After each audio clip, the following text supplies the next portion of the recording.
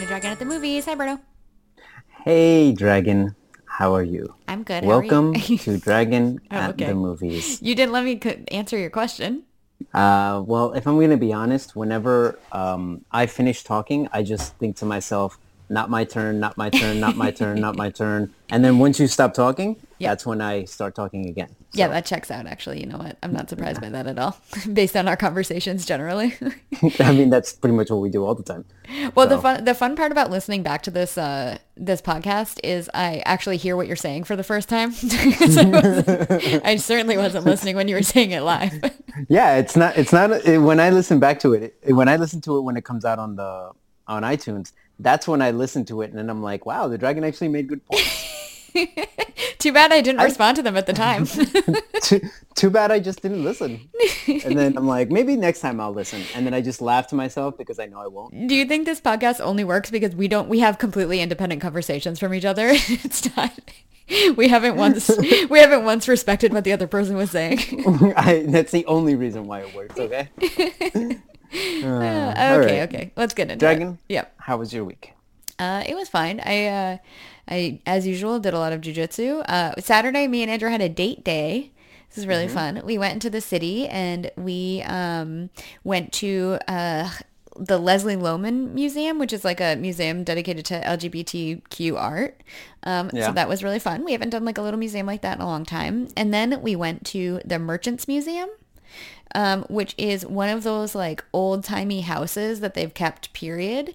That's now a museum. So you can go and see like all the old timey furniture and stuff, Hmm. which is like one of my favorite things to do. And it's in Soho, which is crazy. So it's like one of the Oh, really? original, Okay. yeah, one of the original residences built down there. And it's very fun, and it's probably going to get torn down at some point, even though it's a historic landmark, because they want to build right next to it. And basically they said that the building can't handle like construction directly next to it. It'll just fall apart, which makes sense because Yeah. it was built in like, the 1850s or whatever. Or Hmm. even before that, 1830s maybe. So anyway, it was fun. I love old timey houses like that. I love. Have you ever been to Old Sturbridge Village in Connecticut? No, no. It's one of those like it's a whole village set up to be like the 1700s New England village. Ah, okay. I loved it. Me and Andrew, we drive by it every time we drive up to New Hampshire from New York, and we finally stopped in like I don't know, probably 6 years ago, and it was so fun. We just spent like a morning walking around, seeing how old timey people lived. It was great. It's the kind of place where they have actors, and all the actors are in period Yeah. costumes. Loved it. Highly recommend. I've been to a place like that, and maybe not 1700s, but like maybe let's say 1800s. But I've been to like a place like that in New Jersey, and for the life of me, I cannot remember the name of it right now. Yeah. But if I do, I will send it to you. Yeah, please And do. there's also. Have you been to the Tenant Museum in No, the Tenement Tenement Museum? Museum, I have, Yeah. I have not, and we were meant to go right before COVID happened, and then COVID happened, and we just never got around to it. And is it still open? I actually I'm not sure. I'm not sure, but I went once. I really liked it. Yeah, I think I So would really like it too. We just haven't gotten around to it, but I will eventually, I as long as we can. okay. I would recommend Dragon. Yeah. So anyway, we did that, and Uh, then we got a cookie at Chip, which is one of those like fancy yeah. big cookie places, because I had a free cookie coupon. Okay. Yep. Very exciting. Very extremely Very, exciting. very exciting. You basically wandered around a town and then got a cookie. Good Wandered job. around my town. Yeah, good. Wandered Technically. around and then got a cookie. So good job, Dragon. Thank you. I mean, very, Oh, very and we entertaining. got caught in that hailstorm that we had on Saturday. yeah. We were Oh, yeah, that's right, that outside was one. walking around, and it sucked. Perfect. Yep, we had to duck in somewhere. So because we were gonna tough it out, we were like, oh wow, it's hailing, and then it like started downpouring as well as hailing. We were like, maybe we should go inside somewhere. So we did that. Oh, okay. Anyway, that's all I did. So Berto, what did you do this weekend? So, well, this weekend my gym had a jiu-jitsu tournament that a bunch of people signed up for. Now, I would have done it, except pretty much no one was in my division. Yeah. So, I in the last like few months, I have lost about I'm gonna say 8 to 10 pounds. Which is a So lot. I comfortably have moved down the weight class. Yeah. And Right. yeah, and to the point where I literally am like, I was walking around and seeing the people at 170, and I'm like, why would I compete at 170 pounds? These It people are is. massive. That is a big weight class for you. 170 is big. You are only 5'4". Yeah, and I'm 5'4" and at about 160 pounds, and then I just jump into the 170 weight class because I was like, I'd rather do this than weight cut. Yeah. Which But I do understand. I understand not wanting to weight cut for a local tournament. It doesn't really make yeah, sense.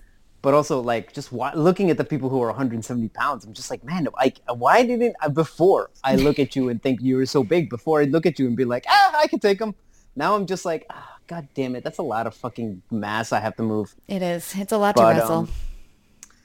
But yeah, so no one was in my division, so I just decided, you know what, I got a bunch of people, not just a bunch of people, but also a bunch of people doing their first tournament. Yeah. So let me go and like make sure they're good and corner them. So me, Rich, and Caroline, two coaches from our gym, they basically helped out, and we spent the entire day like just coaching them. And while we had 6 people from our gym compete, and I believe 3 people from Harlem Free Fight compete. Yep. Yeah, that sounds And about so it right. was a very busy day. That is a long day, especially with newer people. That means you had to get there early for the kids, right? Yeah. And then you had to stay because all the white belts, all the new people in a jiu-jitsu tournament have to go last, basically in the Yeah. tournament. Oh yeah, So 100%. like Yep. they don't start sometimes till like 7 p.m. Yep. It's a lot, and the Nope, kids start at that's 9 a.m. So you're there for a long time. exactly what happened. So we got there. Rich got there first because he had the kids, and I just told him like, look, I'm going to be there all day. I'm not getting there at 9 a.m. I'll get there at 10. Yeah. We wound up getting there at 9:30, but we stayed there until about 8 o'clock when they started shutting down. Yeah. Yeah. Yeah, so that it was a long day. It was good. We had a few people get medals, including some weird medals. Like one of our guys went 5-0 and somehow got bronze. What? And then because the guy explained it's this whole ranking system where you can go 4-0 because you get a maximum of 4 matches. Okay. You get 2 submissions, which count more than wins. Okay. Someone else gets 3 submissions, they're ranked higher than you. Oh, I see. Okay. So he had 2 people get 3 That's submissions. insane. So he wound up being 3rd place because of that. That's insane. And I was trying to be like, yo, like there's 4 guys who all went 4-0. Just make a bracket. That way the winner Yeah. is guaranteed that he's the only one who won all his matches. Yeah. Why wouldn't you do that? Well, you have to realize this, to us that makes sense, but to him, he's like, "You want me to do more work?" Yeah, yeah, I guess. I'm They're here like, till look, 8. It's like, the white belts, the heavyweight white belts don't go until 9 p.m. Like, leave us Yeah. alone. We can't fit another match in. Yeah, like when we're like, look, I'm arguing, knowing like, man, I'm really asking you to be, I'm really being the asshole right now. So, That's how you get banned from grappling industries. You're like, you're But the yeah. annoying coach. yeah, and we had a few, so we had a bunch of people medal, so that was good, and That's nice. yeah, so it was a good day. It was a good long day. Yeah, I saw a lot of the matches. I saw a video of a lot of the matches, and I was really impressed with a lot of our people. Like Yeah. they showed up. I mean, showing up first of all was like the hardest part. So I really commend everybody for doing that. But they like really put on good matches and did a great job. I was very impressed. Yeah, it was very, very good. Very, very fun day. And hopefully the next time we go, I'll be able to compete. So Yeah, and that's in December, right? yes. So I got about 4 weeks or so. Nice. Well, exciting, Berto. Yeah. All right, Dragon. Let's Yes. get this bad boy started. All right. Okay. Why don't we go ahead and start with a little segment we call Dragon on the Couch. Okay. Dragon, Yes. what did you watch on the couch? Okay, so I'm just going to talk about a couple of things. So the first thing we watched is the new Bob Ross documentary. It's called Bob Ross: Happy Accidents, Betrayal, and Greed, and it's streaming on Netflix. So Andrew was like, "Oh, do you want to watch the Bob Ross documentary?" And I was like, "Yes, I would love to," expecting like a very sweet, Oh. nice documentary about this like sweet, nice painter guy that everybody loves. And it was that, because Bob Ross was all around like generally a great dude and everybody kind of agrees. And he like made this thing that everybody finds incredibly soothing, and he made it for like years and years. There are a ton of episodes, and we all watched it on PBS growing up, I'm sure. I think Bob Ross is one of those. He's one of like 6 people who, in one generation, just decides this is the greatest human being Yeah. who's ever existed. Yeah. And for some reason, everyone in our generation, knows who Bob Ross is. Yeah. Literally, So- it's PBS, man. Because we all watched Mr. Rogers and Bob Ross, and it was the same channel. Yeah. Yeah, how did they corner the market on not terrible humans? I don't know. Well, I mean, I think public access, it's, there's a, there, the point of it is that there's supposed to be like a non-greed thing going on, right? Like Mr. Rogers did not get into it to get rich, and neither did Bob Ross. Like they both got into it for like genuine reasons. Like Mr. Rogers was like bring educational television to children who he like genuinely loved in a not a creepy way, which is amazing. And then Yeah, that's the creepiest part. Bob Ross is the same thing. He felt like painting brought him a lot of joy, and he wanted to share that with people, and like literally that was it. That was his whole thing. It's like how are these people so altruistic? It doesn't make any sense. Yeah, it's very right. it's very sweet. It's very like, oh, like there are good humans. But then of course in the Bob Ross one, like you also see the people who were around him kind of sucked. And then, part of it is like he didn't do a great job necessarily of dealing with that, but he also I think he gave people the benefit of the doubt for probably too long because he like didn't want to deal with like a business aspect of something, you know? It's like as if he's such a great human being that other people saw him and took advantage of that. Yeah, kind of. Yeah, you kind of see that. And like there's some stuff too, like about like him and like some of the stuff that he did that was not necessarily like the best in terms of like his behavior, but it's all understandable. Like you get it, Mm-hmm. I don't think any of it makes him a bad person. I think it's just like an interesting look into his life, and like his death and what's happened since. So yeah, it was really interesting. I did walk away from the documentary thinking like, oh, I should never buy merchandise with Bob Ross on it because it doesn't, like, the money doesn't go to his family. Yeah, which is like literally, I would be like, oh my God, Bob Ross's face is on a T-shirt. I should buy that because he was such a great person. Yeah, but it turns out his family doesn't own his rights at all. That's terrible. Yeah. So anyway, so we watched that. I recommend it. I thought it was a good documentary. I think it's done mostly by his son, so it is definitely very skewed in terms of, like how everything is portrayed. But I think like it's surprising how like his son, I think, really talked about the bad as well as the good. And I appreciate that.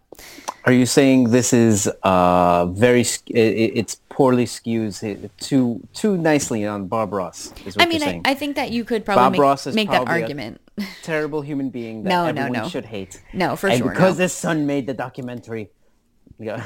No, for sure. Yeah. No. I actually don't know if his son made it, but his son is definitely like the quote unquote star of it. Like he's the one that's telling all the stories, and like he's the main interview and like the main impetus behind it.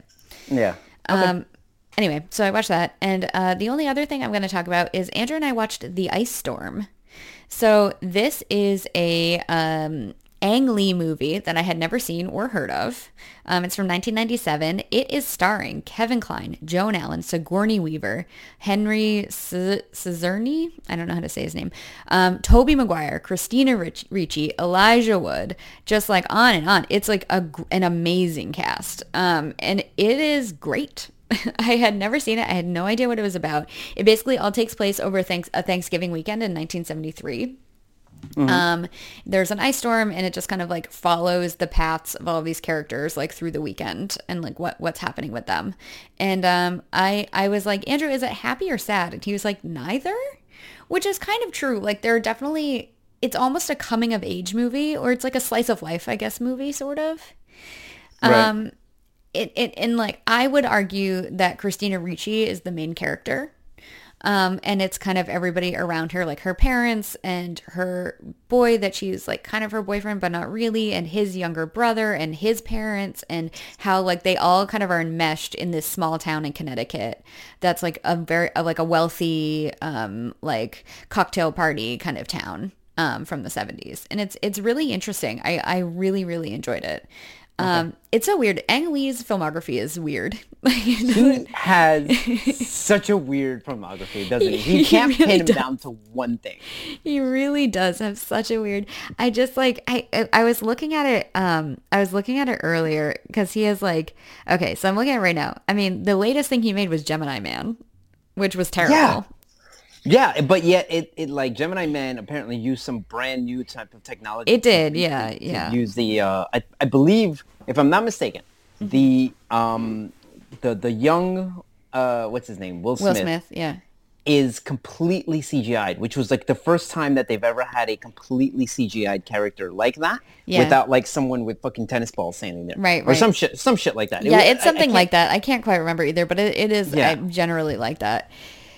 And Yeah. yet, like, like you can see it, and you're like, to you, it's like, oh, this is objectively bad. Mm-hmm.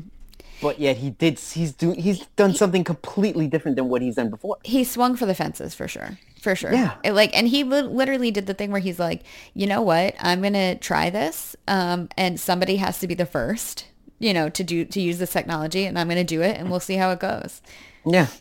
And it failed, but you know what? Yeah. I think he's done enough to earn himself a bunch of failures. I will say because of so I saw it in IMAX. Me and Andrew went and saw it on IMAX when it came out, and when I left the theater, I've never had this happen before, but real life looked like a movie because he shot it at a high frame rate. Yeah. Like just watching a movie at a high frame rate like that for so long, it makes real life, because that's more closer to how we see the world. It makes real life look weird. Like I was just like, wow, I'm like trippy right now. Like I feel like I'm still in like watching a movie, but I'm the one controlling it, like moving around. Your brain hasn't adjusted to it yet. It's Exactly. like when we all switched over to like HD TVs. Yeah, it like, looked weird. It looked weird and at then, first. not just that, but like now it looks normal. And now when I see someone with like a low definition TV or like a tube TV, and I turn it on, I'm like, how the fuck did we ever watch TV on? Everything's so like grainy and like what? It's weird. It's like fuzzy. It's like terrible.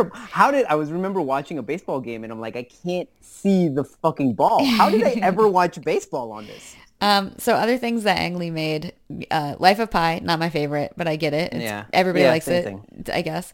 Brokeback Mountain, amazing. Not at the time it came out, I don't think it got like the right amount of acclaim. Like I know it got a lot, but I think like it was treated like the gay movie, but it's so much more than that. Hulk, which is Hulk. Greatest Marvel movie ever.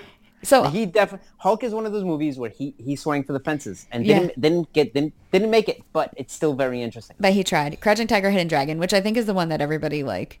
When you think of Ang Lee, I think that's what people think of. Yeah, I objectively truly love that movie. Yeah, and it's that was just great movie. That was just 3 years after The Ice Storm came out. So anyway, The Ice Storm, great. Sigourney Weaver in it is amazing. I really loved her performance. She plays like an ice cold stay-at-home mom, basically. Yeah. Housewife, and it's great. Like I just really generally enjoyed the movie, even though some of it's a little bit sad and some of it's like kind of cringy. Right. Okay. I liked it. Okay. And that's it. That's all I'm going to talk about for this week. I didn't really watch that much. We haven't gone to the theater because there's not much out that we haven't seen. So there's that. Yeah, I was literally like, oh, I have nothing to do today. I should go to the theater. And then I looked up and I was like, there's nothing to watch. Yeah, there's nothing out. At some point in the next couple of weeks, I'll talk about What We Do in the Shadows, because we'll probably finish the third season at that point. Okay. But awesome. that's that. Berto, what'd you got? Well, I just want to take a quick detour. Okay. From the list that I had, which is you talking about the Bob Ross documentary, and how like, oh, his son made it, and then like, we kind of made the joke of how like it's probably skewed. Yeah. It reminded me of a documentary that is so skewed that I literally almost like yelled at my TV while I was watching it. Okay. And what it is it's a Netflix documentary called Nobody Speak: The Trials of Free Press. Oh man. Now, what this is a Netflix just the documentary. name of it alone, I'm like red flags all around. The biggest red flag of all is that this is a documentary about a lawsuit where Hulk Hogan, I don't know if you remember, but Hulk Hogan had a sex tape, right? Oh, yes. Is this the Gawker lawsuit? Yes. Yeah, I remember so that. It's a documentary about that, and about basically explaining how Hulk Hogan got financed to do this lawsuit by someone else. Yeah. And that person had a vendetta against Gawker because they outed him as being gay. Man, Gawker's such a piece of shit. You should not do that. Mind you, if you release a sex tape, it depends what state, but someone has to sign a paper saying, I approve that you release this. Right. Otherwise, people are getting fucking sued. Right. And that's exactly what they did. And they got sued for it. And basically, the documentary tries to portray it as if, like, look at Hulk Hogan trying to destroy freedom of our press. Right. And I was like, motherfucker, you did this knowing it's illegal and you still fucking did it. And then you're now claiming we have free speech rights. And it's like, no, this does not apply. Well, it's just if nobody got permission, it's just revenge porn, basically. Yeah. And so that's what they did. And I just remember watching this and being like this. And I watched it not realizing what it was. I was like, oh, it's a documentary about the Hulk Hogan lawsuit. Yeah. And at the end of it, I was like, what the fuck did I just watch? This is insane. But yeah, I definitely I think it was a fun thing to watch, knowing now what the fuck happened to it. Yeah. But yeah, it was on Netflix when I saw it. Let me check if it's still on that. So you're saying it's mildly skewed? Jesus Christ! It's currently on Netflix if anyone wants to watch it. But Okay. it's not just mildly skewed. Jesus Christ, is it skewed? But it's What very is it interesting. called again? It's called Nobody Speak. Nobody speak. Okay. Yeah, the trials of the free press. It's one of those things that's just like at the end of it, you're just like, no one is stupid enough to fucking to fall for this, right? Yeah, that's fair. Okay. All right. So next, I went to the theater, Dragon. Oh, you did. And I saw a little movie that we call Eternals. Now, I know what you're thinking. Berto, you saw this small independent movie that, No it's one's kinda heard like of. no one's. It's kind of like the little choo-choo, the little train that could. You Sure. know? Yep. It's that movie. Yeah. So I saw this, Dragon. It's getting bad reviews, like Yeah. 50% on Rotten Tomato, just about. Crazy. I would agree with that. Really? It was just like I don't know what it was. So I talked about this last week, right? The Eternals? Yeah. Or sorry, Eternals. There's no "the" in front of it. And I keep fucking that up. Yeah, me too. Yeah, I didn't like it because it just felt like... I think this is the biggest problem. Okay. There were 10 characters. 10 Too many Eternals. characters. There are too many characters, yes. Yeah, there are 10 Eternals, so that means no one gets a storyline because we tried to tell everyone's story. Yeah. Okay? Yep. I want to call it woke Marvel, but that's going to skew it in a way because then everyone's going to be like, oh, there was a character who was gay and kissed his boyfriend. And it's like, to be honest, I actually thought that was a very sweet scene. Yeah. And I liked it a lot. And I thought was so like, too. yeah, this is good. Yeah. Oh, there's a bunch, everyone is like different nationalities and all that stuff. And I'm like, yeah, this is great. I love it. I love the fact that they're doing that. Kumail Nanjiani, is that how you pronounce it? Kumail Nanjiani. Kumail Nanjiani. He's fucking amazing in this movie. Isn't he so good? To the point where I'm like, why is he not the main character? Right? There's a scene where it's a full-on Bollywood scene Yeah. where he's dancing Bollywood, and it was like a good 3 minutes of the film. Yeah. And I was like, I want more of that. Like, give me the full scene. I want to see what the movie he's making. I think the thing about him is like, he's an Eternal, whatever. I think that Kumail is just a good comedic actor. I mean, that's like kind of what he does, right? So like he just brings like a nice levity to it. That's exciting. Yeah, very much. Compared to all these like fucking sad sacks that the rest of the Jesus. Eternals. The entire all the Eternals are just sad sacks. They're just sad sack after sad sack after sad sack. But I like that. This is the problem. And someone else pointed out on another podcast I listened to, and they said this should have been on Marvel Plus. It should have been a TV show. Because had it been a TV show, you would had a first episode, and then each next episode would have focused on one of the Each Eternals. characters, yeah. Each of the characters. Essentially explaining why they think that Earth should be saved. Yeah. And that way, when you get to the end, I'm not sitting there wondering, why are they saving the Earth? I'm confused. Yeah, I agree with you. I totally agree. Yeah. This is one of the ones too where I was like watching it and I was like, it seems like Earth is in danger so often. Maybe we just weren't meant to be. Yeah, maybe we should just burn the place down and just start somewhere else. And essentially, that's the choice given in this movie. Spoiler alert. Well, in the Spoiler scale, alert, yeah, the yeah. Earth is in danger, by the way. Yeah, surprise. So in the scale of an infinite universe where there are infinite worlds and like this has happened infinite numbers of times, I'm like, we're not special. So the fact that like Marvel, it's continually like, we are the most special. Where like all these superheroes make us like their priority for some reason. Like Thor, why would he give two fucks about Earth? Like it doesn't make any sense. It doesn't make any sense. That's why you needed individual stories so that I could understand why the fuck are you guys saving the Earth? Right. And then one character, by the way, doesn't even show up in the last battle. He literally goes like, "Hey guys, this isn't my battle," and then just disappears for the rest of the movie. Yeah. And I was like, I kept expecting him to come out the last second to do that hero thing of like showing up, like changing his mind, and it never happened. He just disappears. But it was very interesting. Yeah. And then, but there's two scenes that really that's what I mean by like, oh, it's woke Marvel. Okay. Number one is when there was one character who like his powers is like he helps make technology, and then at the end of World War II, he's like, oh, what they did. What with have I done? Yeah. What have I done? And I'm like, you made an A-bomb. What did you think was going to happen? Yeah. I didn't understand. They were going to be like, no, let's not use this. Also, you ended the war. Well, we are not going to get into the politics of dropping the atomic bomb. No, but I will just say this. I remember watching a documentary, The War by Ken Burns. Yeah. And that documentary really, all the characters in that documentary were talking about how they loved that. Despite it killing all those people, they said it ended the war, which meant that less people would be killed. Right. Overall. And like, it was like the less of two evils kind of thing. So the people who experienced it at the time, at least according to the documentary, basically were all in unison being like, this is the necessary evil that had to be done. Right. Now you could have your own opinions on that, but that was what the documentary implied that the people of those generations felt. Yeah. And then the second one was during the when the Cortez's army was destroying the Aztecs. Yeah.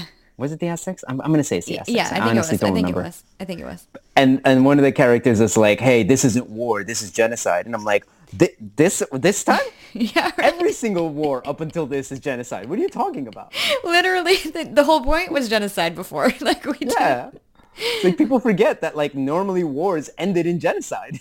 Yeah, I think we definitely like after World War II, and we all went, you know what? It was actually one. Oh, it was World War One. Yeah, when the what's it called? The Armenian genocide. That was the first. That was one of the first times when everyone looked around and was like, "You mean we shouldn't just be killing everyone?" Yeah. Well, that's when everybody was just like, "Hey, you can't do that." And the people committing genocide were like, "What are you talking about?" Yeah. Like, oh shit, we have to do it something different. Oh, my bad. How else are we supposed to do it? Yeah. You're like, I don't know, diplomacy. It's like, yeah, exactly. Literally use your words. I don't know what to tell you. We're all adults now, guys. We grew up. Okay. All right. Yeah. Yeah. So Moving on. Eternals, I didn't enjoy it. I thought it was fun. Again, it's fine. It's fine. It's kind of this there. I would say definitely in the pantheon of Marvel movies, it's not the worst. I would say it's like bottom 5. Meh, maybe. Somewhere in there. Which, by the way, still makes it enjoyable to watch. Again, can I just say that? Not a bad movie. And again, yeah. I have no idea. It was, well, you know what was crazy? So in our theater when we were watching it, did you stay for the end credit scene? Yes, I did. Our theater erupted in applause, and Andrew goes, "I don't know who that is." Like the reveal. Oh my god! And it's so rare because Andrew usually knows all the things, but he was like, "It's such a deep cut. Like it's not like a." It's such a deep cut. But I think everyone was just excited that Jon Snow gets to continue in the movie. I get Jon Snow's gonna do something. The people screaming in the back were like teenage girls, and I was like, "What is going on?" Yeah, I don't know. It's not like the nerds who are normally the ones like yeah and clapping. It was like a gaggle of teenage girls screaming. It was so weird. So, okay, all right. Yeah, weird. I know. That's exactly what it's like. All right, it's fine. Yeah. All right. Yes. All right. Next. All right. So next, I'm going to talk about a little movie that Jaime, my brother, had actually been telling me forever to watch this. Okay. And it's a Michael Bay film. Oh, yeah. Called Pain and Gain. I also recommended that you watch this. Yeah, but I don't listen when you talk, so. Accurate. Okay, keep going. So this is a movie starring Mark Wahlberg, Dwayne "The Rock" Johnson, and Anthony Mackie before he became, fucking Falcon and then Captain America, basically. Mm-hmm. But number one, they said it was based on a true story. There's no way. And then when I read about this afterwards because the moment I finished the movie, I read about the story, the true story they were talking about. Yeah. It was not exactly the same, but it's pretty close. The what's it called? The comedy of errors and stupidity that these people did is it's there. It's exactly in the movie. But yeah, so this is a fun movie. So much fun. Yeah. It's basically bodybuilders try to commit a kidnapping, and then, I mean, let's just say, you know, the stereotype of the big dumb bodybuilder was very evident in this time. Hilarity ensues. Hilarity ensues, and I mean hilarity. This was just like Michael Bay being like, "How? Let me take away explosions. Not a lot of explosions. Let me take away some explosions because for some reason still had explosions and car crashes." I think he has to. I think he's like contractually obligated to have explosions in all of his movies. Yeah, and he's like, "Let me just focus on having fun characters with stupid things and just having them have fun together." Yeah. And I was like, "Wow, man, this is really fucking good." So I saw this movie in theaters, and it's the only time I've seen it. So it's been a long time since I watched it. But the things I remember from it are like, ooh, look at those big muscle boys. I remember that. Yeah, the thick boys. Thick boys, and I remember your beloved thick boys. I do love a thick boy, and then I remember thinking, wow, The Rock is like a really good comedic actor. And that's all I remember really from it. I don't remember, like, I remember that's vaguely like kind of weirdly slapstick and dark and funny, but I don't remember anything else. Nope, it's very slapstick, dark comedy. The Rock is superhumanly big and yet like plays this like funny character that is also like he kind of trying to reform his life, but so he's very Jesus-y. Yeah. But keeps fucking up. I forgot all about that. I should rewatch Pain and Gain. and Mark Wahlberg is one of those guys who's just like, he's all plans but no like thought in the plan. Yeah. Yeah. And so he really does think himself like, all I have to do is believe. All I have to do is believe and work my ass off, and I will accomplish what I need. And like, there's a very funny scene where Mark Wahlberg comes up with like 6 plans to kidnap the guy. Yeah. And The Rock is sitting there like, how does this guy come up with all these genius plans? And then Anthony Mackie is kind of just like, yeah, I knew he was all full of shit, but you know, he was in the middle of brainstorming. He was, you know, he seemed like he had a good idea. He seemed like he had more action than idea. Yeah, and it's like, if we could just do the action, we'd be fine. Very kind of Boogie Nights of him. Yeah, it does have that. No, it doesn't have that tone, but I really enjoyed it. I really thought it was hilarious. Yeah. Like, this could be my favorite Michael Bay film. Yeah, I don't think you're wrong. I don't think you're wrong. And it has thick boys, your favorite. It literally, it's funny. It's a dark comedy. Love a dark comedy. And it's full of thick boys. Like, wait, you can't go wrong. This is the perfect movie for you. And it's on Hulu right now, which means you can watch it right now. Ooh, that's true. I mean, I have other things to do because I'm a busy lady, but like... No, you don't, but okay. I have to do laundry. All right, it's next. Okay, next, so, yes. Keeping with my thick boys, I watched a little movie. It came out on Netflix. Mm-hmm. It came out recently on Netflix, actually, and it's called Red Notice. Never heard of it. I have never heard of this. Yeah, same thing. I never heard of it. Didn't know it was even coming out because I don't watch TV or anything. Mm-hmm. And it's starring your favorite thick boy, The Rock. Mm-hmm. Oh, really? Really? Yeah. No, for real. It's starring The Rock. It's starring Ryan Reynolds, another thick boy, who in this movie would look huge except for the fact that he's always next to The Rock, so he looks like a tiny man. Can you imagine, like, you work so hard to get shredded, like absolutely huge, bulky, but also shredded. You work so hard, and then you have to stand next to The Rock, and you're just like, fuck. Yeah. And it's also starring Gal Gadot. Oh, okay. So, how do I describe this movie? It's basically The Rock is how would they explain it? He's an FBI. Sure. He's an FBI. When is he not? No, I think The Rock might actually be an FBI agent. No.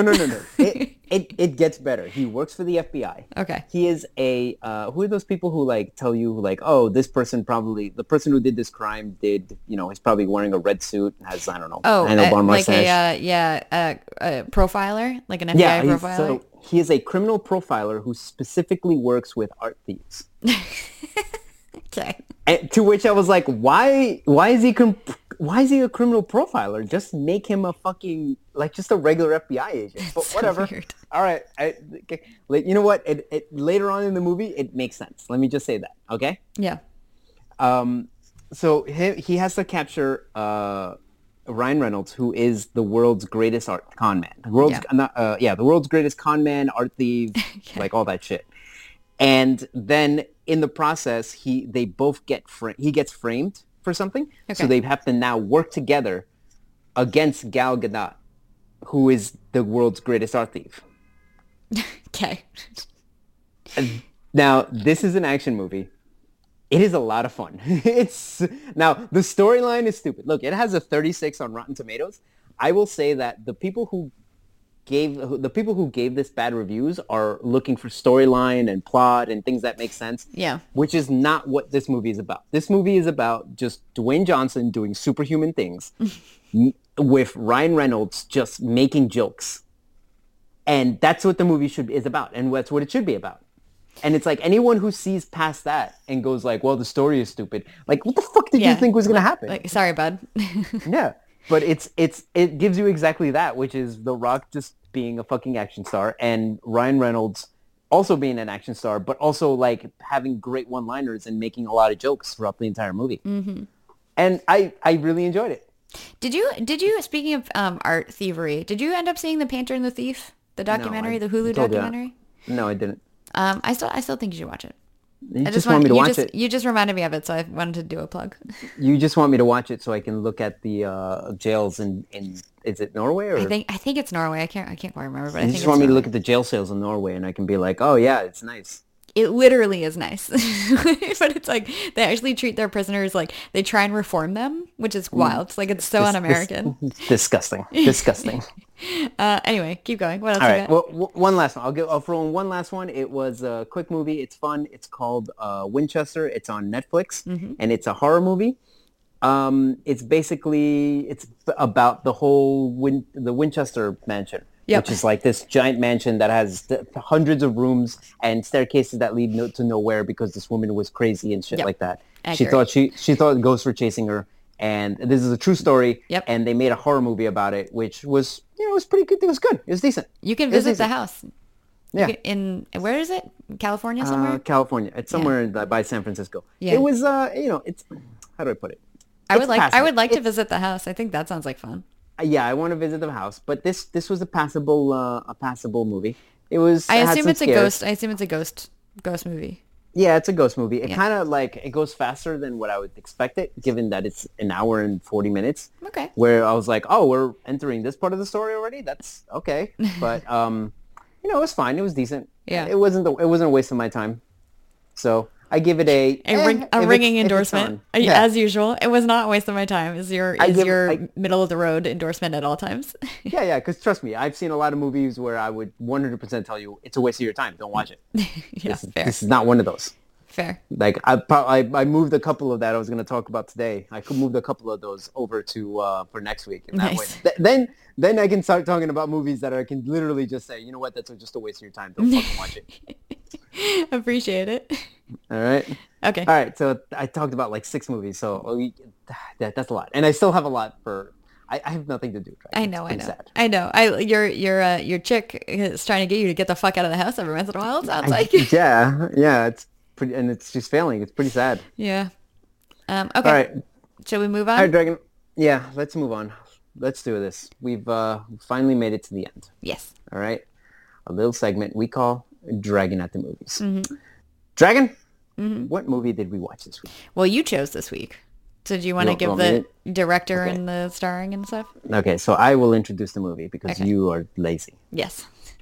So I suggested we watch the movie Children of Men. Mm-hmm. Now, this movie came out in 2006.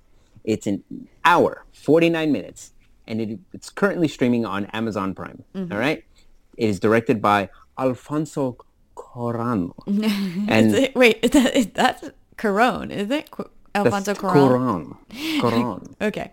I'm trying to say it very, very essentially. Okay. Alfonso Cuarón. Okay. And it's starring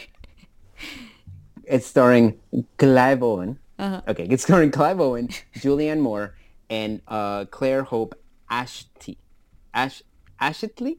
Can you help me pronounce her last name? Claire Hope Ashite? I don't know. I don't know how to pronounce it. I'm going to say Ashety. Okay. Okay, we all know I don't know how to pronounce names. Yeah. Even when I know the names, and I've said it 1,000 times, I Yes. still fail to pronounce Yeah, 100%. It's okay. them. Okay? Forgive me So, this time. oh, and also Michael Caine, Yes. Yep. everyone's favorite British actor. Accurate.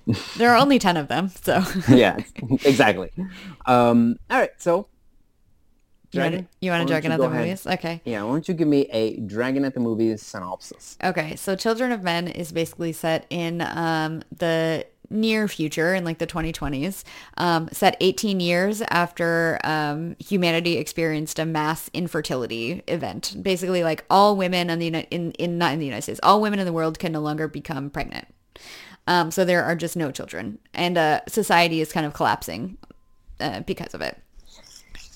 So it's set in the dystopian future in the UK, and basically the plot is this dude whose ex-wife is an activist has to shepherd the one pregnant person in the entire world to like safety through a dystopian UK, essentially. Good? I mean, God damn it, it's pretty good. Yeah. I want to shit on it in some way, but that's actually very good. Yeah, this one I feel like I surprisingly nailed. Yeah. And I I'm was as really I'm as hoping- shocked as you are, Berto, to be Here's the thing. honest. I was really hoping that you would just spend a good 5 minutes just talking about Diego. No, baby Diego. Yeah, I really was hoping that it would just be like, oh, and then Diego dies. Yada yada yada, and then movie, Yeah. go. And then the movie happened. That was what my hope was. And No. You know, I'm personally I'm sadly disappointed. Sorry. But in terms of like you doing it properly, then yeah, no, you nailed it. So my favorite part about the baby Diego thing, which is how this whole thing is introduced, right? So we're introduced to the world in which our main character, what's his name? Clive Owen? I forget his Theo. Our main character, Theo, is at a coffee shop and everybody's mesmerized by the news that the youngest person in the world dies. And the youngest person in the world is 18 years, 7 months, blah, blah, and they do it down to like the minute. Because, when all the women stop being able to get pregnant, like there is one youngest. So anyway, that's how you're kind of thrown into like to catch you up to speed, which I thought was a really good way to do it, actually. The way that they do some exposition in this movie, the data dumps that they do in this is brilliantly done. So smart. Brilliantly done. The way that they build the world is so brilliantly done in this movie. I think that's probably my favorite thing is just seeing the world and how things come to be. And then like just having like one scene, the background that's going on in that scene tell you like so many things that are happening in that movie, in that scene. Like basically it just starts off with a news report about Diego, like someone stabbed Diego and then the entire crowd like basically killed him. And what it is like this kid was so swamped all the time and beloved that the moment that someone stabs him, like everyone else killed him. Like it wasn't even a choice. Like there was just mob rule immediately. And it makes you think like, holy shit, like the world has really fallen apart. Yeah. But so it sets up a world. And then the other data dump where they basically show a commercial and it's like, oh, the entire world has literally falling apart. The only country with a remaining government is England. Right. And it's so interesting too, because like, England, they say, here's what I got from it though. They say that England is the only remaining country, but I was like, I actually don't know if that's true. That's just English propaganda. So like people don't. I think what they meant wasn't that the country was remaining, but this is the only government that has survived. Functioning government. Yeah. Yeah. So like probably in the U.S., of course, the U.S. is still around, but like, well, there was no functioning government. Right. And there was a small line that was basically like were your parents there when it happened in New York or something? And she was like, yeah, they were. Yeah, so it's implied that there was like some kind of nuclear event or some shit. Like there was some kind of huge, attack. Something happened. Yeah, something happened where all of New York is just destroyed. Yeah. So, and it's like little things like that to help tell you about the world. I paused at one point because I saw an advertisement, a commercial in the background that basically just said, make sure you get your fertility test. Like everyone has to get their fertility test because if you don't, it's against the law. Right, right.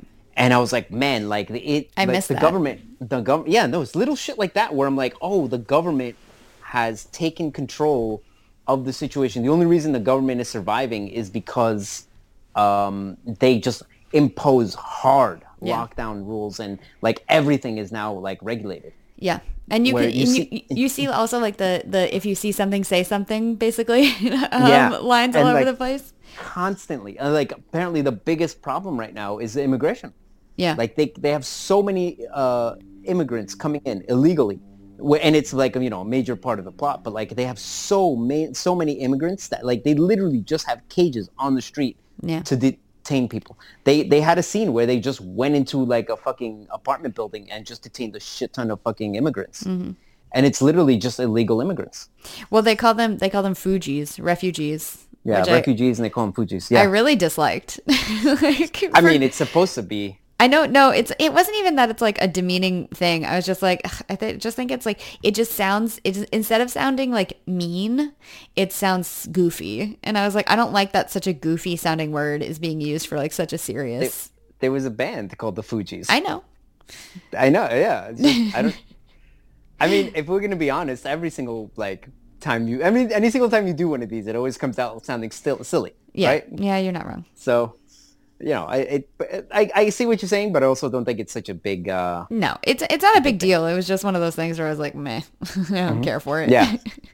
And then also as you're going along, because so again, as you're going along with the story, so much data is dropped in. Like, Yeah. and there's people who deal with what happened. Because honestly, the world is falling apart because there's no infertility, because there's no fertility, Right.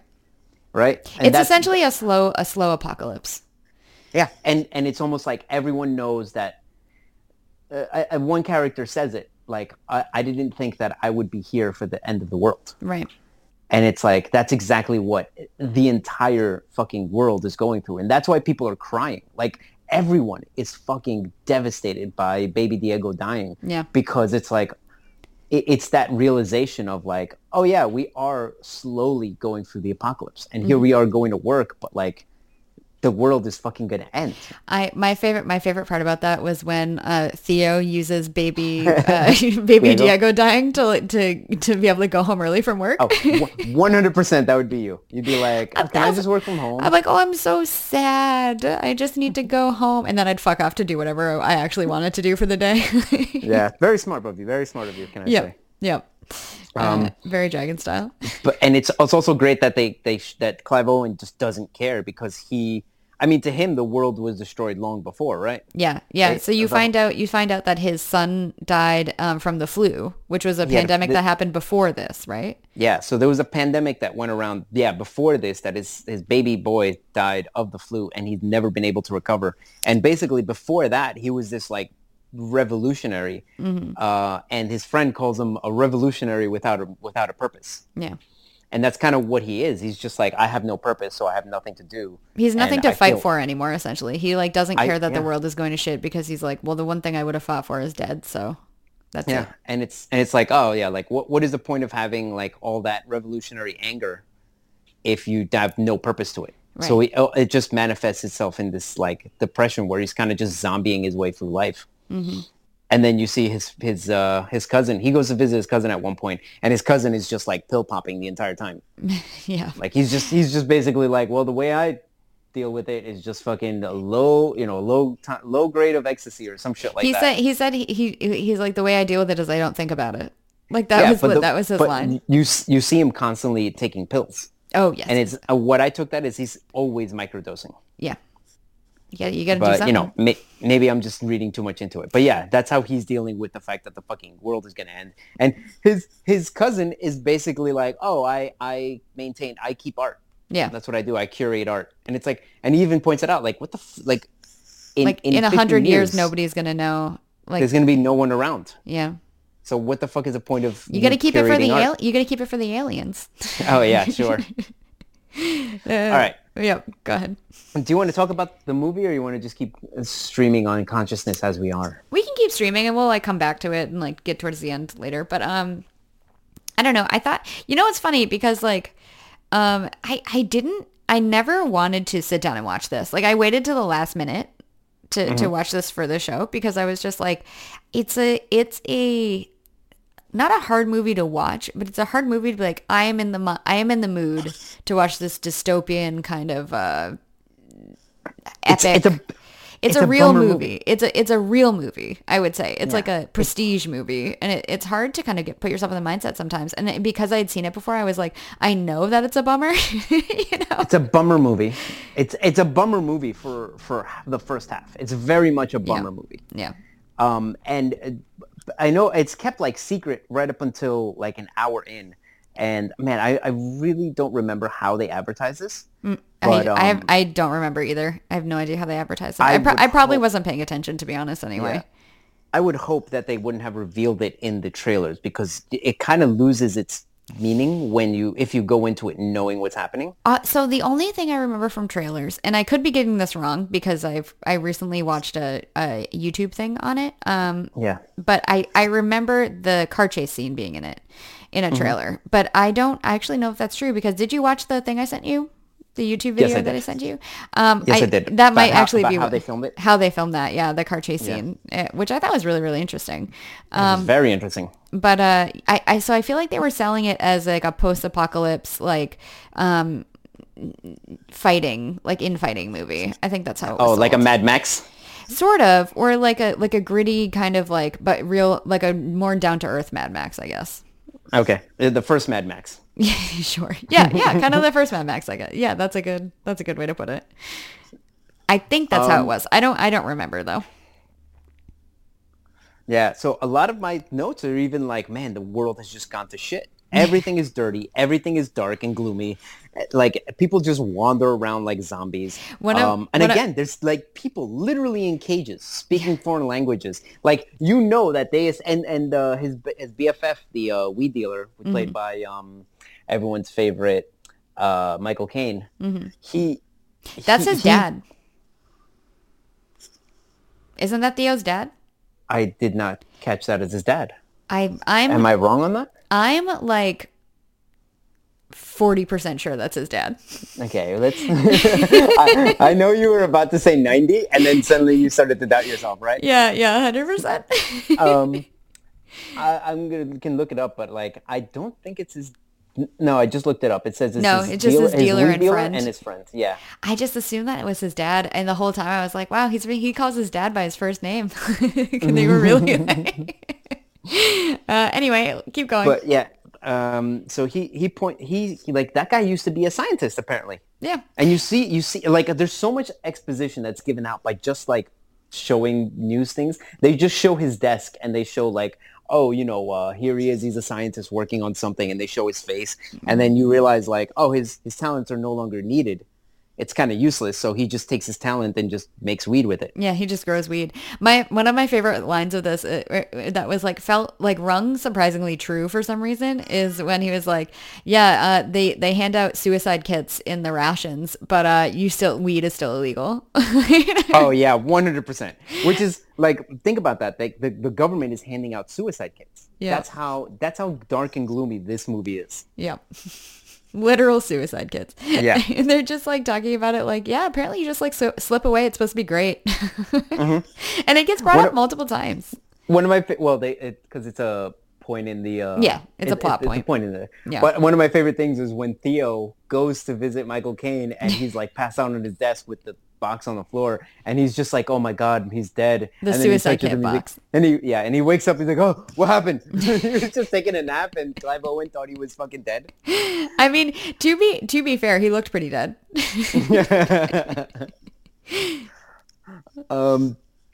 But yeah, so he's like, I kind of like his character. I honestly thought before the first time I watched it, I thought his character kind of like was whatever. Yeah. But like the more I watch it, I feel like the more that character is kind of necessary. He's not only do I find him really necessary, but I actually thought he was like super moral. Like, it was like he had like a very, very strong like morality to him in this like dead and dying world that I thought was really poignant.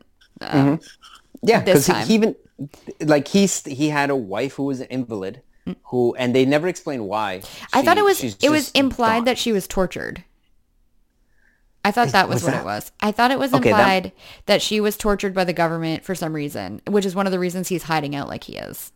that sounds like it's true, and I don't remember it this time, but it could 100% be true. I mean, I don't know maybe, why. but maybe this is like the dad issue. I just straight up made something up in my head and was like, nah, that seems right. It's like, yeah, it's his dad. What are you talking about? But no, yeah, he basically just takes care of her, Yeah. and then when it's time for him to like, oh, these people are coming, he knows I can't take my wife. Yeah. So he's just like, all right, fuck it. This is where I die. Yeah, this and is then he it. has to, he just gives he gives her the suicide kit, which makes you realize like, oh, this is why he was always around. Yeah.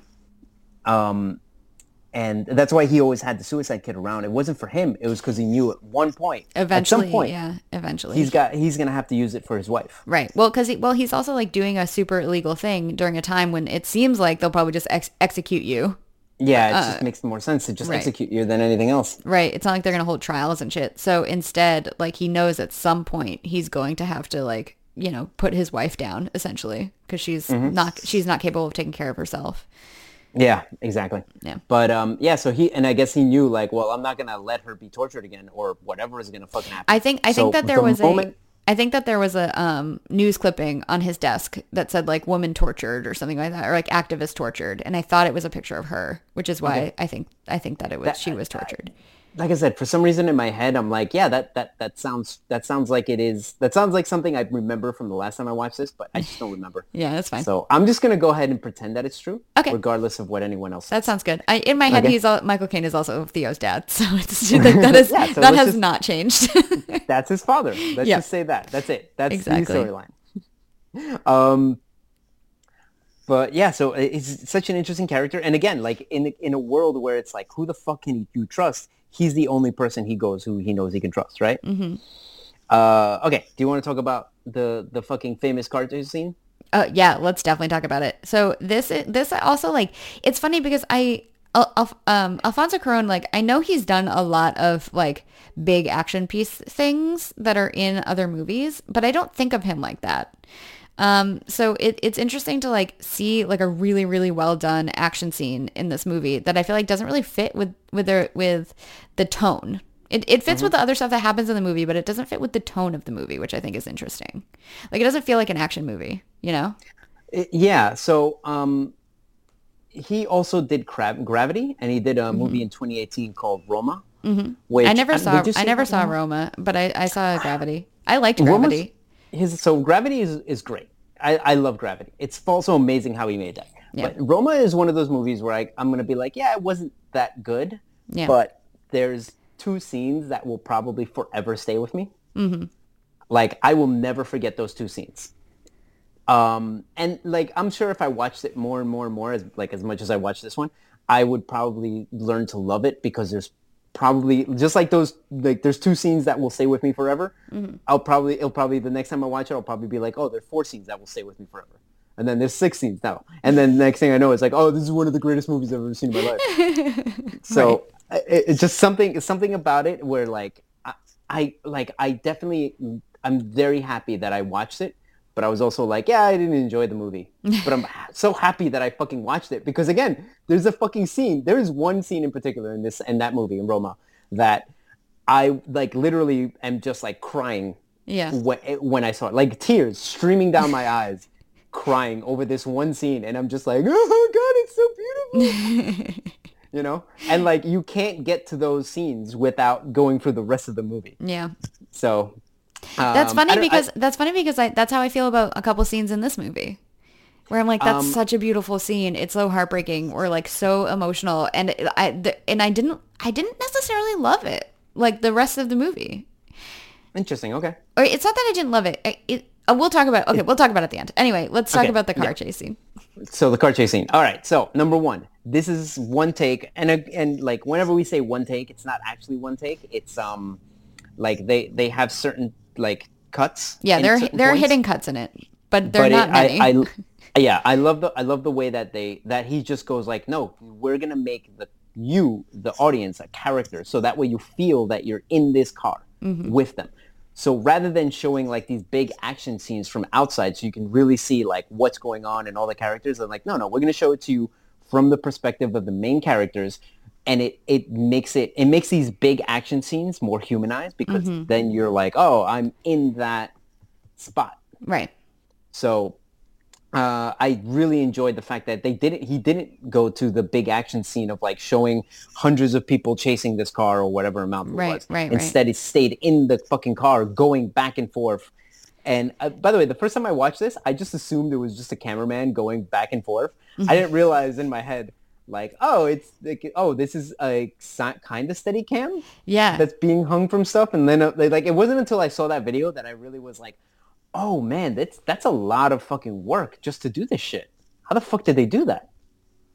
Right? It's kind of insane. And watching the stunt artists, so there's a YouTube show called VFX Artists React that Andrew loves. He watches it all the time, and it's really, really interesting. It's a great show. I highly recommend.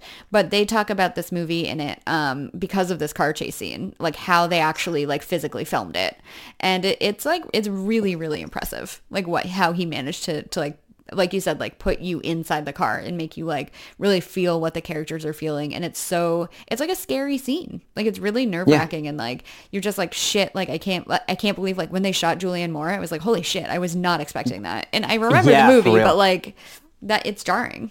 Like it's such like a non-heroic death.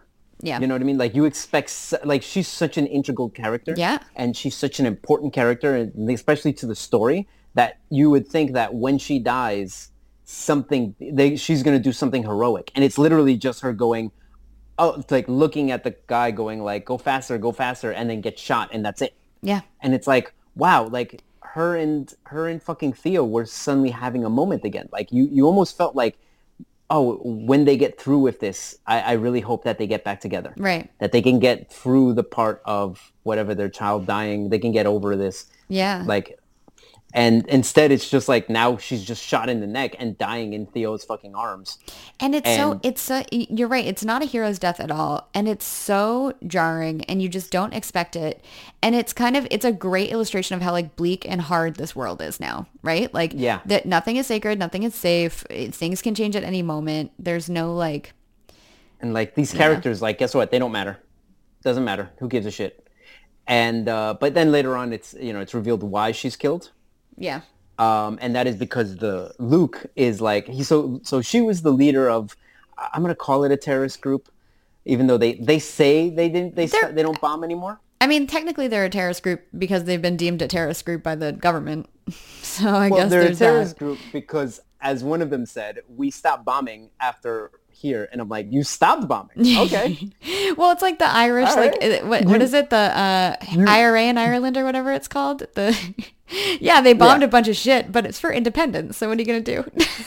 I know, but that's like the KKK being like, look, we stopped killing black people and hanging them on on crosses. We stopped bombing little girls in churches, so we're not terrorists anymore. we stopped throwing bombs into fucking churches to kill black girls. Yeah. It's like we're no longer bad people. And it's like, no, you can't, you have to just burn it all to the ground. You can't do that.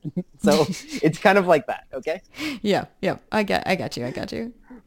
But so all right. Let's call them a terrorist group, just for the argument's sake, okay? Mm-hmm. Okay. Even though you don't want to, Dragon. No, they're labeled that. You are arguing against me for that. Yes, everything I've just said has been arguing against you. No, but yeah. So what it is she runs that group. Mm-hmm. She's the leader of the like terrorist cell or whatever. Yeah, and what's his name? Luke, which is I guess her second in command, wants to take over, and I'm assuming it's because he's like, no, we should be fucking like she seems to be more of like, no, now we're gonna be more diplomatic, and Luke is just like, nah, we ain't doing that shit. We have to like the only way this is gonna end is in a fucking revolution, right? Which like played by I'm gonna pronounce this so wrong. Go ahead. Chiwetel Ejiofor? Yeah, I don't know. He's a fucking famous actor. I love yes. him. I love him too. He's a great fucking actor. And he's great in this movie. And I'm sorry I can't pronounce his name. I am a terrible human being because I cannot pronounce his name. Okay. Well, it's so funny because I was like, when I was watching it, I was like, man, this seems so true to life, where you would have this, basically you have a group of ideologues, right? You have people who so strongly believe in their purpose that it is not surprising to me that they would kill anyone and everyone if they think it's for the greater good. And he thinks that his way is the greater good. Like, it's the best way to do it. So he's going to kill her, even though, like, you know, he might like her even, because he thinks that's the best course of action. And like his ideology says it is more important to do a bad thing now for the greater good than it is to not do the bad thing at all. I think it's because she thought, oh, we can be more diplomatic. Yeah. And he thought they're never going to, and he might be right on this, they're never going to recognize us if we're being diplomatic. The only way for us to get what we want, and what they want is to save the immigrants. Right. Which, you know, you would say, like, yeah, that sounds like a good thing. Maybe stop putting them in cages. Don't treat them like don't call them Fugees. Yeah, don't treat them like whatever. subhumans. Yeah. That would be a good idea. Like, and he's saying the only way to save them is if we start the fucking revolution right now. Which he's probably, I think you're right. I think he is probably correct. I think that, like, the thing that they say that is going to happen is the government's going to get a hold of this baby. They're going to give it to not a refugee. Like, they're going to give this baby to, like, some, like, they said some white British lady, which I thought was funny. No, it's just, they said a posh British lady. Oh, and I just white. read that as white. My bad. Yeah. And, so they're going to give it to a posh British lady and then they're going to say she's the one that had it. But to me, I was like, I actually don't think that's true. Like, they might do that, but they're going to keep the mother alive because she's the only one that can have a baby. Like, they're 100%. Not going to, like, kill her. Like, whatever, but let's just say this. Whatever it is the government's going to do to the mother is not going to be good. No. And she's going to be hooked up to and forced to have babies for the rest of her life. Like, that's honest. And they haven't given us they haven't showed us what the government does for us to make that judgment as to whether the government is willing to do that or not. But it definitely is like, well, I don't think it's going to end well for anyone. No. If the government gets a hold of her, I don't think this is going to be a good thing. No. And because it definitely kind of shows that like in this world, the government is definitely the enemy. Yeah, they're the big bads for sure. For sure. Do you want to talk about, like, as we get to the end and we get to the refugee camp, like what that was like and how before we get there, I love that they get to a what's it called, a school at one point, and you see the school just abandoned and broken down, and like you kind of remember, like, it was one thing my chick pointed out while we were watching this was that she said that man, that the schools must just be abandoned. Yeah. And then later on they just show an abandoned school. Yeah. And then you get that moment from the midwife who's saying that like it just, like, I was there when suddenly I started realizing, like, what the hell's going on, and then started calling my friends, and they're all saying, like, it's the same thing happening for us. And I don't think they ever really, the one thing I really liked is they never said what it was. What was the reason why women were infertile? They didn't know. I think it was pretty clear that it was just like an event that happened. Suddenly, all the women were infertile. Any of the ones that were pregnant were having miscarriages. And that was it. That was it. Yeah. And there was no explanation. There were, like, it's a punishment from God. It's a toxic thing. It's a thing from space. Like, they had a bunch of, like, at one point there were a bunch of theories that were just, like, said out loud. And I forget, like, how that exposition was there, but it was very, very clear that nobody knows. It just happened. Yeah, it was what's it called? The weed dealer. He said some people thought it was this, some people thought it was that, and but that was pretty much it. One thing I just want to point out is that the scene where what's her name, Claire Hope Ashley, Key, when Key shows Clive Owen that she's pregnant, the look on his face. It's so I literally just wrote down that Clive Owen is a fucking amazing actor. Yeah, because he somehow goes from, like, bleak and like just zombieing his way through life to suddenly seeing the pregnant woman, and, like, you see in his face, like, hope just comes back into his life. Yeah, like he sees it, and suddenly, like, the world, oh my God, the world has changed from what I thought it was 5 minutes ago. Yeah. And like, he's able to portray that just by this amazed look on his face. and like just he's not even sure how to respond to it. Yeah. He just keeps saying like she's pregnant. She's pregnant. Yeah, he does. I also thought that. I actually thought every time. So like, yes, when he finds out, it's like the reveal is great, right? It's perfect. Like, who knows what Alfonso Cuarón told him to do in that scene, but like, just amazing directing and amazing acting. And I've also felt that way at the end when people were suddenly seeing the baby for the first time. We will get to that final scene. Yeah. Okay. There's no way we can finish this podcast without talking about that last fucking scene. No. Okay. So when we get there, yes. Okay. When we get there. When we get there. But anyway, the point being, I think he did a phenomenal job of showing through that kind of emotional like viewing just how wrecked everybody has been because they haven't had this thing. They've had one thing I always point out is like whenever you have a what's it called, a post-apocalypse movie, someone has to be pregnant. Yes. Because basically in the language of cinema, a baby represents hope. Yeah. And if you are in a hopeless world, someone has to be pregnant to represent that like hope will go on, hope will continue. Right. Even after these people die, hope like humanity will go on. Right. And like basically this movie just starts off with like there is no hope. Right. Humanity is dead. Like this is it. This is it. Yeah, there's no coming back from this. And then suddenly like just one moment happens and suddenly like hope has returned. Right. So yeah, they'll show it later on, but like every time someone sees the baby, you see like they change immediately. Mm-hmm. So, and that was him. He suddenly goes from this guy who's kind of like, yeah, whatever, I don't care about life or anything. I'm just here to help out and for money, to suddenly like, oh, I don't care what happens. This, like, I have to help this baby. Right. Because this baby represents like mankind's coming back. Right. Exactly. Okay. Yeah. So you were saying you wanted to talk about them heading to the fucking refugee camp? Oh, just I mean, I thought like the way that he showed refugee camps, like everything in this movie feels very real. Like the only thing that doesn't feel real is the premise. But even that, I'm like, yeah, I can see it. I think he did a great job of being like, this is actually probably what it's like in a refugee camp. And I bet you it is. It seems very real to life. Yeah. Oh, 100%. Like it's one of those things where I watch it and I'm like, dude, you are like, I don't know what was going through your head, where you got these ideas I think it really truly feels like he just went to a refugee camp.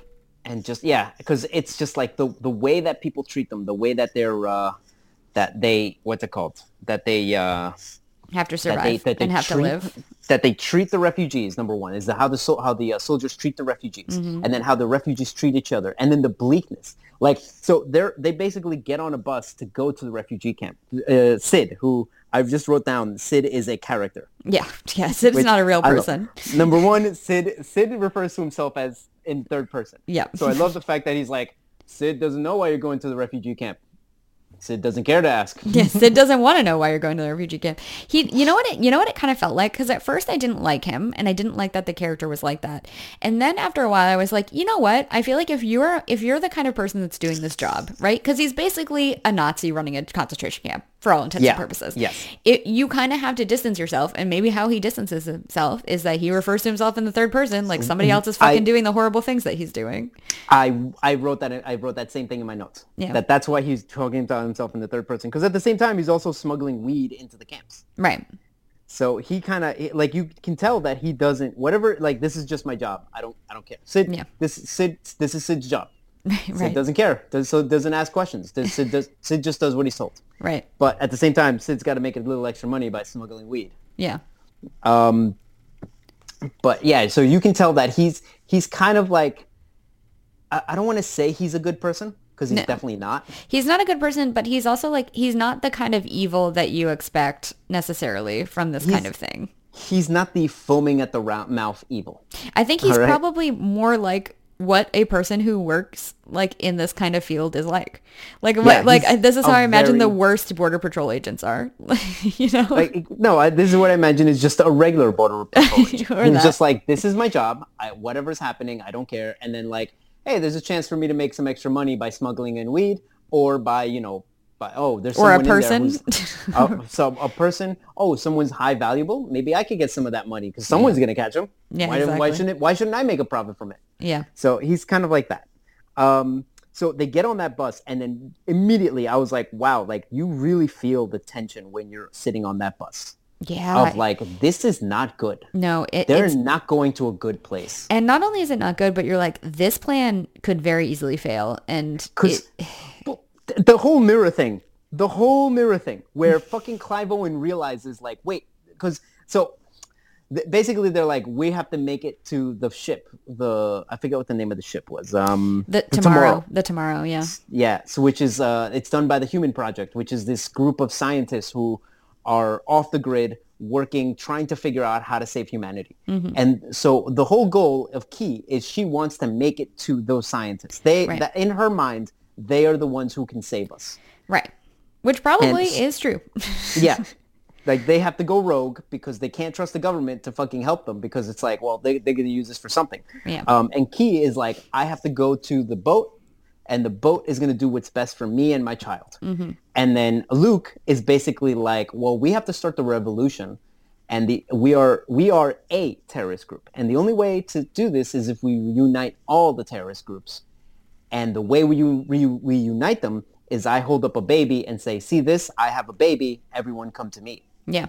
And so he's like, if I do that, all the terrorist groups will come together and then I can take over and I can run things the way it's meant to be run, the good way. Yeah, the good Right? way. It's Yes. always the Lord of the Rings thing where, the Lord of the Rings, if you wear the ring, basically what it's telling you is like, hey man, you should build an army and then go to Mordor and kill the fucking, the sorcerer there and then you can run things the way it should be run. Right. Whereas it's all a trick because you get there and then fucking Sauron is like, oh, thank you for bringing me an army, thanks. Exactly. But yeah, so it's basically that. He's like, I can run things and then I'll do it the right way because I'm a good person. Right. I feel like that's what all dictators are basically like. No. I know this has never ever worked in the history of humanity. I will say 90% of human beings all think that. Yeah. I have some crazy political beliefs, Dragon. And I know the second that someone goes like, well, Berto, maybe you should be in charge, I will be like, no, That's a terrible, absolutely terrible idea. Horrible idea. Well, it's like the thing where everybody thinks that they would be the revolutionary and nobody thinks that they would be the good Nazi, but everybody would be the good Nazi. Like there are so few people that would smuggle people into their homes. I remember when I went to the Holocaust Museum and they had something called the good German and the bad German. Yeah. And they were like, this is a good German this person hid Jews in his house, and this is a bad German who ratted out all his friends. Right. And it's like, who would you be? And I was like, well, I think we all would stand here and be like, we're all the good German, but that's not the case. That's not, no. In fact, I think the majority of us would be the ones who are just like, well, I'll just look the other way. I don't care. Yeah. And that's kind of how it is, right? Oh, for sure. For sure. All right, back to the movie. Okay. No, I'm sorry. What were you saying? No, I was just agreeing with you.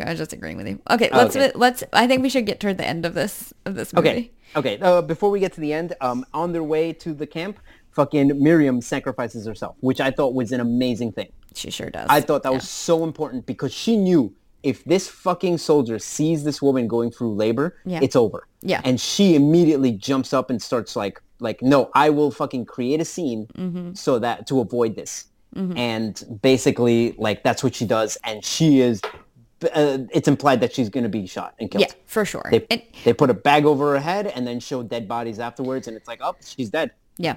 She's definitely dead. Although part of me hoped that she would come back. Because at that point, I couldn't remember what had happened later in the movie. And I was like, man, I wouldn't trust Theo to be the midwife. No, God, no. Because if anything had gone wrong with that birth, that would have been it. Like, Theo wouldn't have been able to help. Let me just say, I'm very glad that Theo washed his hands before delivering that baby. In stagnant water. And then was smart enough to be like, oh, I have whiskey or whatever alcohol he has. Yeah. He washes his hands with the whiskey. And I was like, oh, at least he in the back of his mind, he's like, this is the only baby around. Let me not kill it by having dirtiness around me. Can you imagine that the baby just dies from like some stupid infection, skin infection? Yeah. So, all right. So the next morning, Sid and the gypsy see the baby, right? The gypsy, like, basically was the one who was supposed to give them accommodations for the night. Right. Sid and the gypsy see the baby, and you see both of them immediately change. It's like the running theme is the moment that they realize a baby is around, everyone changes, I think, to the person who they truly are. Exactly. You see, Clive Owen becomes the hero. Fucking Sid is like, oh, I can get money from this. And the gypsy goes from like, yeah, whatever, you're just another person, to suddenly like, I will sacrifice everything for you. And like you kind of get that because she like that motherly instinct kicks in the gypsy to be like, I will get you a better place to stay. We're gonna fucking get you food, everything you need. So yeah, basically it just shows how important that she is. Right. Exactly.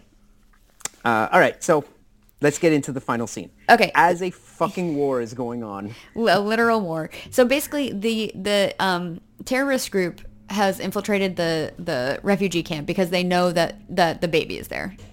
Yeah. And all I kept thinking was there is no way that they're like being safe enough doing this. Because as far as they know, they're like shooting randomly. They're shooting into buildings. They're like doing all this stuff where I'm just like, they're putting this baby at such a high risk by the way that they did this. It is insane. Like it's such an insane risk. I think that's meant to show you that they don't care about the baby. All they care about is the revolution. Like they care about the baby, but they don't care about the baby. And even what's his name? Luke says it at one point. He says, like, look around you. The revolution has started. Right. And they haven't even seen the baby yet. Yeah. And it's like, in his mind, he's like, I'm about to go and take control of this fucking army. Mm-hmm. It was just so, it's like, you definitely see that's the person who he is. He's a fucking dictator. He will be 100% a horrible dictator. He will be a warlord. Absolutely true. Absolutely. And he's going to justify it to himself by whatever means necessary. But like, yeah. Yeah. So, all right. So we get this incredible scene where the gypsy and her family go to they're trying to get the baby on a boat, to which Luke and his group, the fishes as they're called, they find them. Yeah. And they immediately take the baby, and then by sheer luck, fucking the gypsy woman and Clive Owen live. Mm-hmm. And then he basically has to run into a building in the middle of a war. All this is one shot. A literal war, like grenades and bullets and tanks and machine guns going off. And he's like running from spot to spot. Again, it shows like this is the person who he is. He will run into danger because he knows he has to save that fish. Right. Save the baby. Yeah. And he runs into the building. And then as the fucking war is going on, and then he hears the baby crying, and then he runs over to where the baby is crying, and then finds the baby and the mother. And then as he's picking her out, he sees Luke. Mm-hmm. And Luke basically, there's so many lines in this that I think are amazing. But Luke basically is like, yeah, I was running with the baby, and then I saw him, and I just started crying. Yeah. And he's just like, I forgot how beautiful they are. Yep. And he's saying all this as he's shooting a gun. Yeah, and as bullets are like narrowly missing his head at any given moment, where you kind of realize like he's definitely gonna die, but he's still at that moment like trying to maintain control and like trying to keep that baby there, even though it's like imminently dangerous, like, and he must know that. But it's not. It feels very much like a thing where he's like, I see it, and I also refuse to give it up. Yes. And I know what I'm doing is not just wrong, but it's going to end in my demise. But this is what I have to do. But this is me, like, as a person. Mm-hmm. Yeah. Yeah. All right. And then, so basically Luke gets blown up and he actually shoots Clive Owen. Yeah, he shoots Theo. And, so then comes, to me, what I think is one of the best scenes in fucking movie history. Almost broke down in tears in this scene. Okay. It is ridiculously beautiful. I will say this. You almost broke down in tears.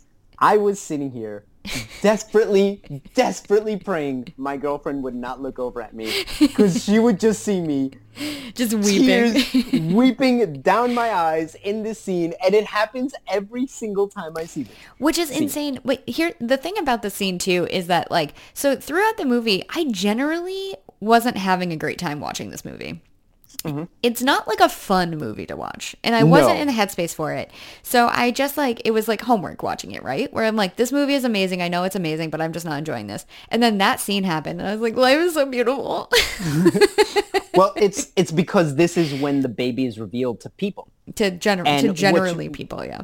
and what you see is these people literally just like they hear a baby and they hear, by the way, there's gunshots going off as this is happening. Yeah. And people are still dying and you still see people falling and dying. And yet you see people still looking over being like, I have to see the baby. Yeah. There's a baby crying and I have to see it. And people are crying. There's a woman who was shot in the leg Yeah. on the floor.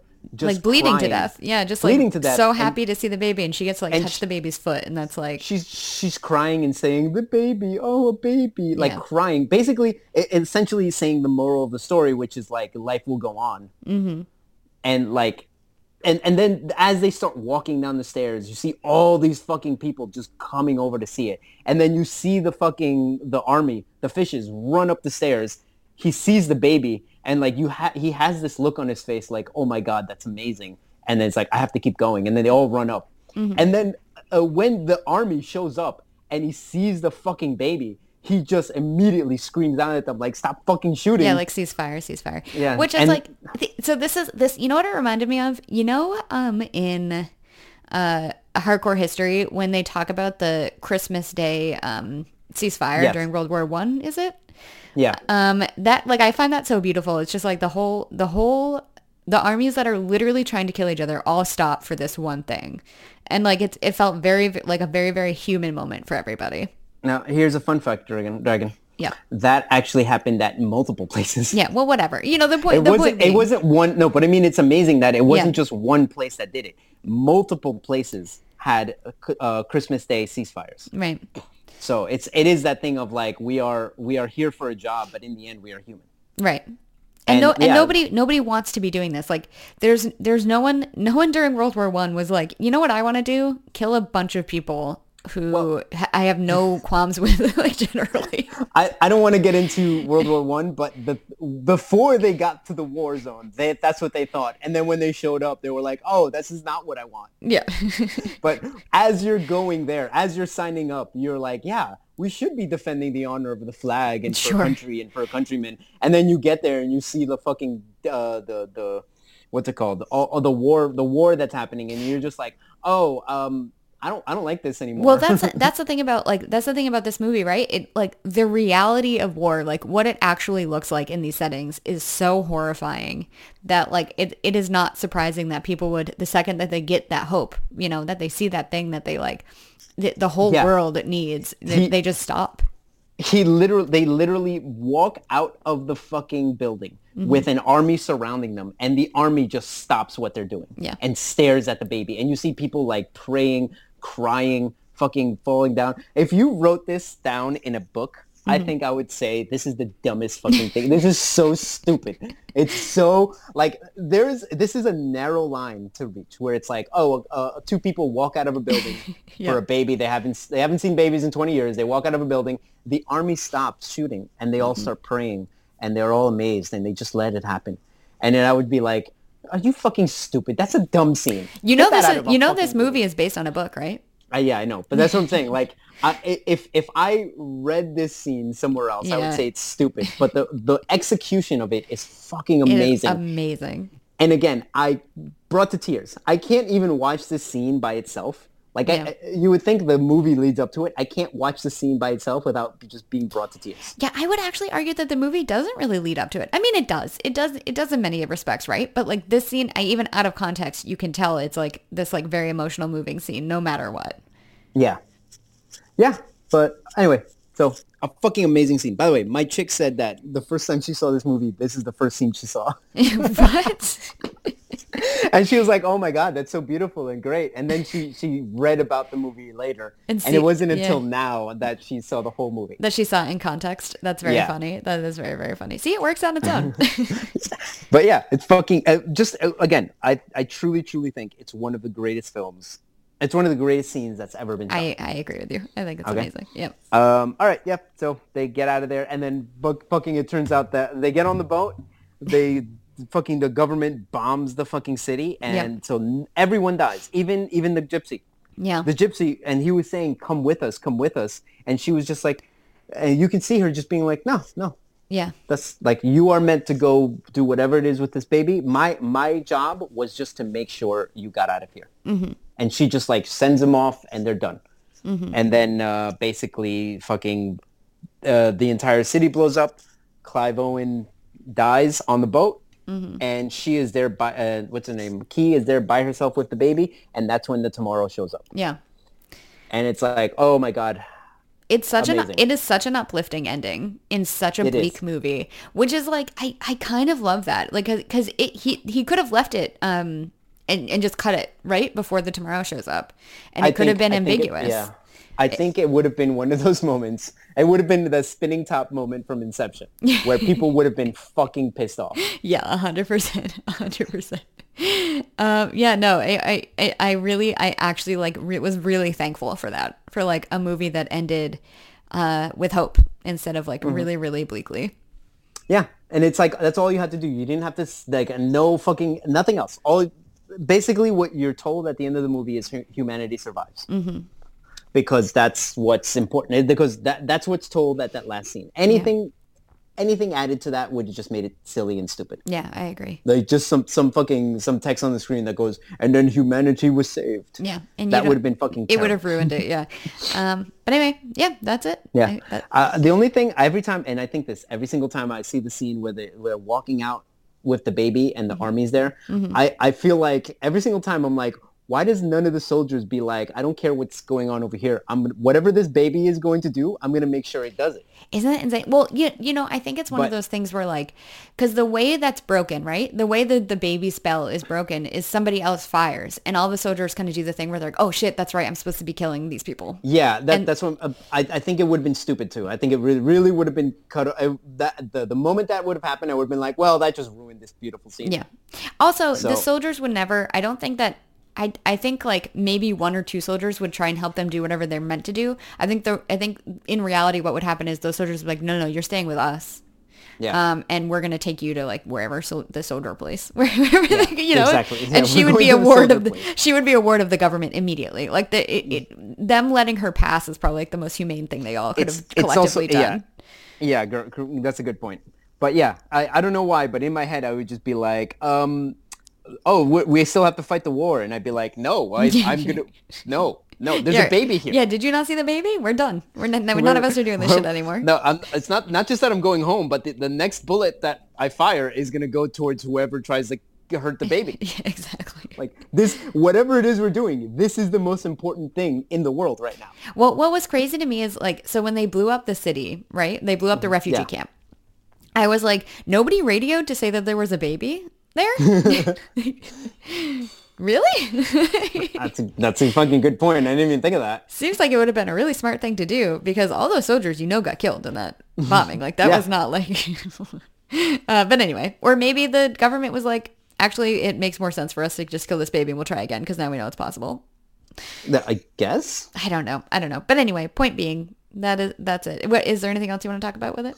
No. No, okay. I think that's about it. Yeah. So my final thing is this movie is an amazing movie. It's beautiful. It's really, really well done. I didn't love watching it, but I think that's more headspace and like what I felt like doing at the time. It just like I was like not in the mood for a bummer movie, and it's like it's both uplifting at the end, but also like a bleak kind of look at humanity, which which is hard to do. Necessarily. So anyway, that's my thing. It's definitely a Smashley. Definitely a Smashley. Okay. Yeah. What do you think? What's on your scale of 1 to 10? This is one of my favorite movies of all time. So I always think that like I truly think Mad Max was the best movie of the teens. Yeah. Or whatever you call it, the tens. Yeah. From 2010 to 2020. I think this is the best movie of the aughts. Okay. Yeah. And I love this fucking movie so much. I think it's one of the best fucking movies of the aughts, hands down. And again, that scene to make me cry at a fucking baby walking away. I know, a woman carrying a baby, make me cry is amazing. And it's all the lead up to that. Yeah. Like I think it's fucking amazing. It's fucking amazing. Yeah, I agree with you. I think it's an amazing movie. Do you want to hear something fun? Yeah, go ahead.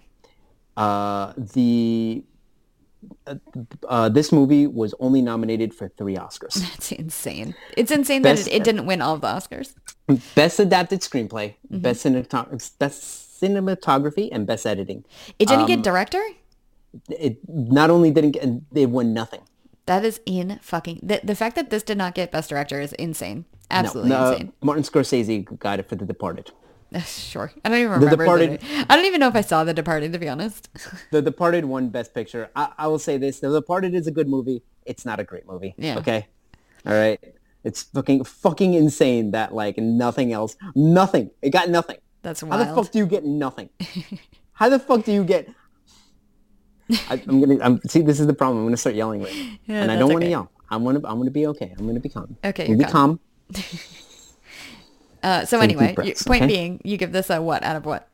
A 10 out of 10. Okay, this is a fucking 10 out of 10. I'm sorry. I want to start yelling. Well, everybody knows the Oscars are fake anyway. It doesn't matter. Yeah, that's a good point. And didn't he win for Roma?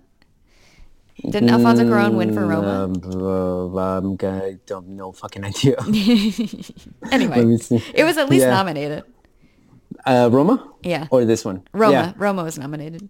Okay, well, this, again... Gravity may have been nominated as well, actually. I'm not looking it up, but I think it might have been. I just want to remind you, this wasn't even nominated for Best Picture. That's honestly right? insane. I mean, I guess they had to fucking make room for the Queen. Yeah, sure. And fucking Letters from Iwo Jima, which is actually a good movie. Can't even shit on that. I've never seen it. Yeah, it's actually it's a pretty good movie. I want to shit on it, but I can't. Okay. I think that's Dragon. all we can say about this, right? Should we talk about next week?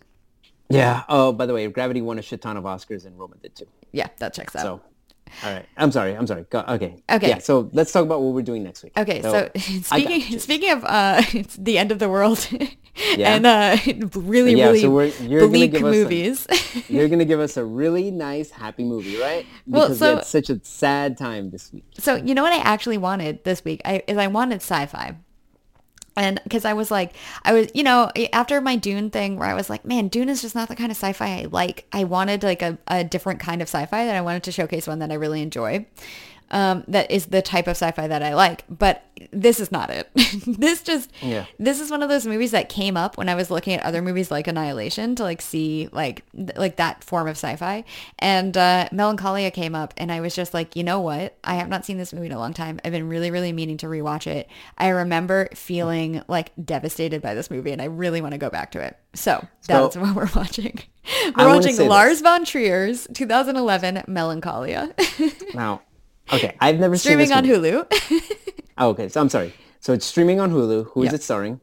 Oh, it is starring Kirsten Dunst, Kiefer Sutherland, Charlotte Gainsbourg, Charlotte Rampling, John Hurt, Alexander Skarsgård, and like a few other people. Okay. And it's came out in 2011. It's 2 hours and 15 minutes. It is, yes. And you said it was streaming on Hulu, right? Yeah, it's on Hulu. Okay.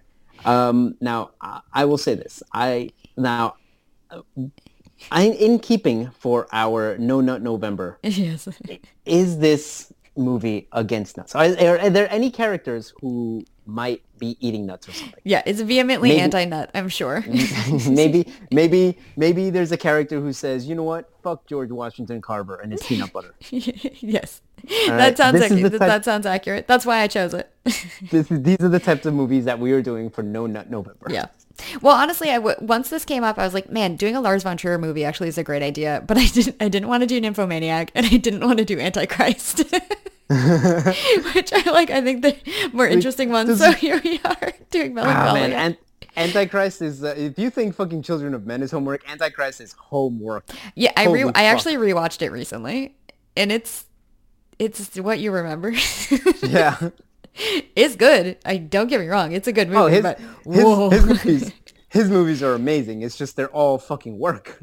They feel like work. I would argue that Nymphomaniac is like such a weird, difficult, it's one of those movies that you watch and you're like, what are you doing? Why are we doing this? But I do love the actress that he uses in Nymphomaniac and in Antichrist. I really like her a lot, and I can't remember her name, and I'm pretty sure she's in this as well. Okay. Maybe one of the Charlottes. I have to look up again. But anyway, that's what we're doing. We're gonna watch Melancholia. So strap in, friends. All right. Very exciting. All right, Dragon. Why don't you go ahead and send us off? Okay, bye. Oh, okay, bye.